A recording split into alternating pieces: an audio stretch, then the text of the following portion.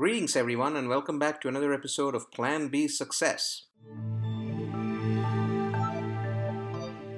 Today's episode is about exit routes and choices that we make when we have to choose an exit route. Let me give you a scenario. John is on his way to his office one morning. He gets on a three-lane interstate. In another 2 miles, he would need to take the exit toward his office. He notices that the rightmost lane is cordoned off a very long way since there's some kind of construction activity going on in that particular lane, in that particular section of the interstate. The other two lanes to the left seem congested with all the outflowing traffic. Now, the inner lane is moving slowly while the outer lane is somewhat fluid. If you were John, what would you do in this situation? Since it's only 2 miles to your exit, you could stick to the inner lane and drift with the traffic until you reach your exit. Between your exit and where you currently are is an intermediate exit that has incoming traffic flowing onto the interstate, which could be the reason for further congestion and slow moving traffic. It might take a little longer, not sure how long, but you will get to your exit eventually. Perhaps the safest option in this congested interstate that you're in. Another option is to watch for an opportunity and get on the outer lane which has traffic moving a bit more fluidly. You would need to be alert and cautious as you move through this lane and eventually shift to the right lane when you get closer to your exit. You need to be watchful of finding that opportunity and space between the trail of vehicles on your right in time to not move over too soon to get stuck in the slow moving lane and not too late to miss your exit. At the same time, you need to be careful of not causing an accident in this already congested traffic that you are in the midst of.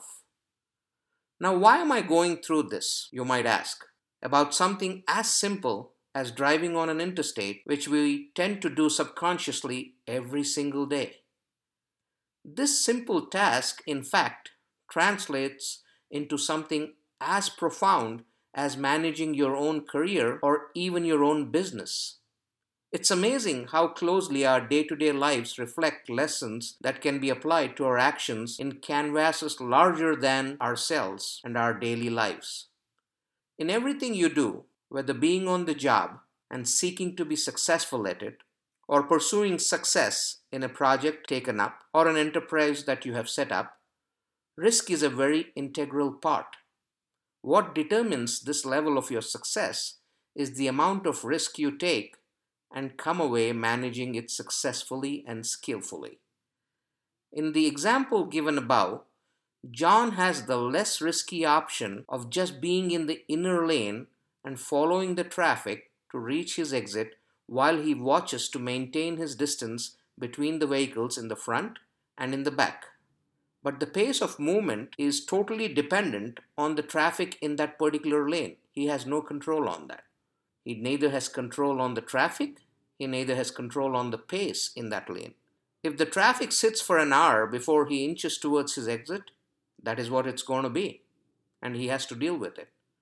On the other end, if he takes a risk by getting into that outer lane, while he has to watch out for the vehicles in the front and the rear as he maintains his position and moves along, he also needs to be watchful of the traffic in his right lane to judge where he is in relation to his oncoming exit. He needs to make the correct judgment about moving into the traffic in the right lane. Entering too soon or too late would defeat his purpose. Although there is a little risk and the need for being more alert in the second option, and in fact it also requires more skill to maneuver this option, it would be the ideal one for John if his goal is to reach his exit sooner than later. The time saved by not being stuck in the traffic might be well worth it, but needs some quick decisions and deft execution by John to make it possible. Of course, there are unknown risks, one of which is an accident up front, which could slow down the outer lane too.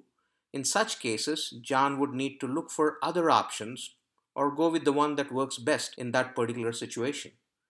Similarly, in our lives and in everything that we do in our careers as employees or as businessmen or as entrepreneurs, there are options.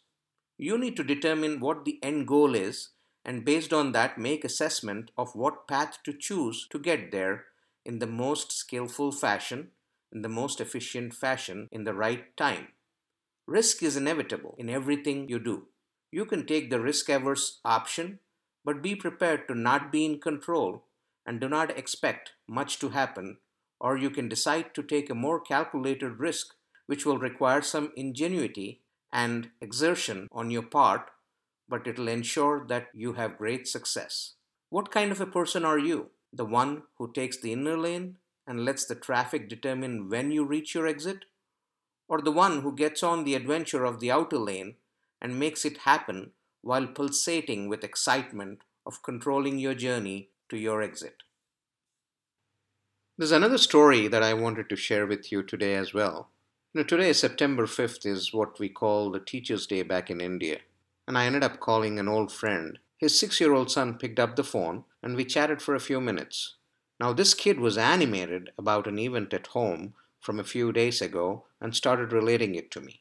His grandfather was felicitated by a group of people who came from different places. I asked him who they were and what did they felicitate him for. He replied that they were a group of 60. Some seemed young, some older, and they had come from different places in India.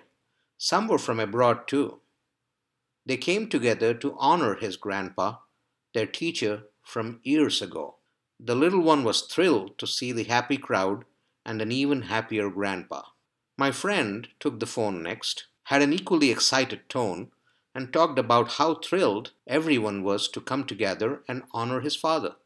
Now, as I said, September 5th is Teacher's Day in India, and these students of his dad from over the years took the time to come over and meet his father and the family, reminisce about the times they had spent together, and thank him for shaping their lives.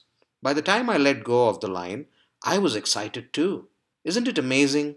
These erstwhile students made an effort to get together, meet and greet their teacher, and show their gratitude. He must have been a wonderful teacher to have left such an indelible mark on these students that they came looking for him. I consider him to be a very successful teacher. Success means many things to many people. What does it mean to you? Revenue, profits, bank balance, power, position, a luxurious lifestyle, large cars, bigger homes, etc., etc., etc. When you really look at the core of any job done, there are two things that matter. At the point in time, do you enjoy what you do and are you giving it your best?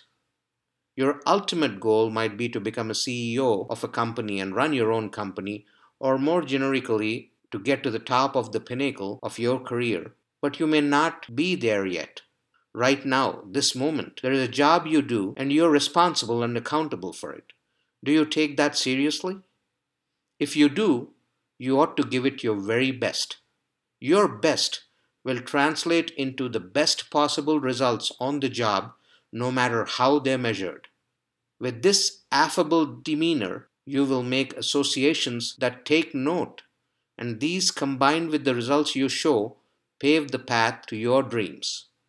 Going back to the two things I just mentioned, they're enjoying what you do so you can give it your best. That itself is true success. Everything else is an outcome. The emoluments of a job and the perks that come along with it are outcomes, not success. Success lies in the relationships you make along the way, the lives that you impact and improve, the lessons you learn and impart, inspiration you provide, and the respect you command for a job well done. What one would consider as success in terms of material wealth or a better lifestyle are all outcomes of the success you cherish. Outcomes, as we discussed, are natural results of a job well done. Is it a crime to aspire for outcomes? Not at all.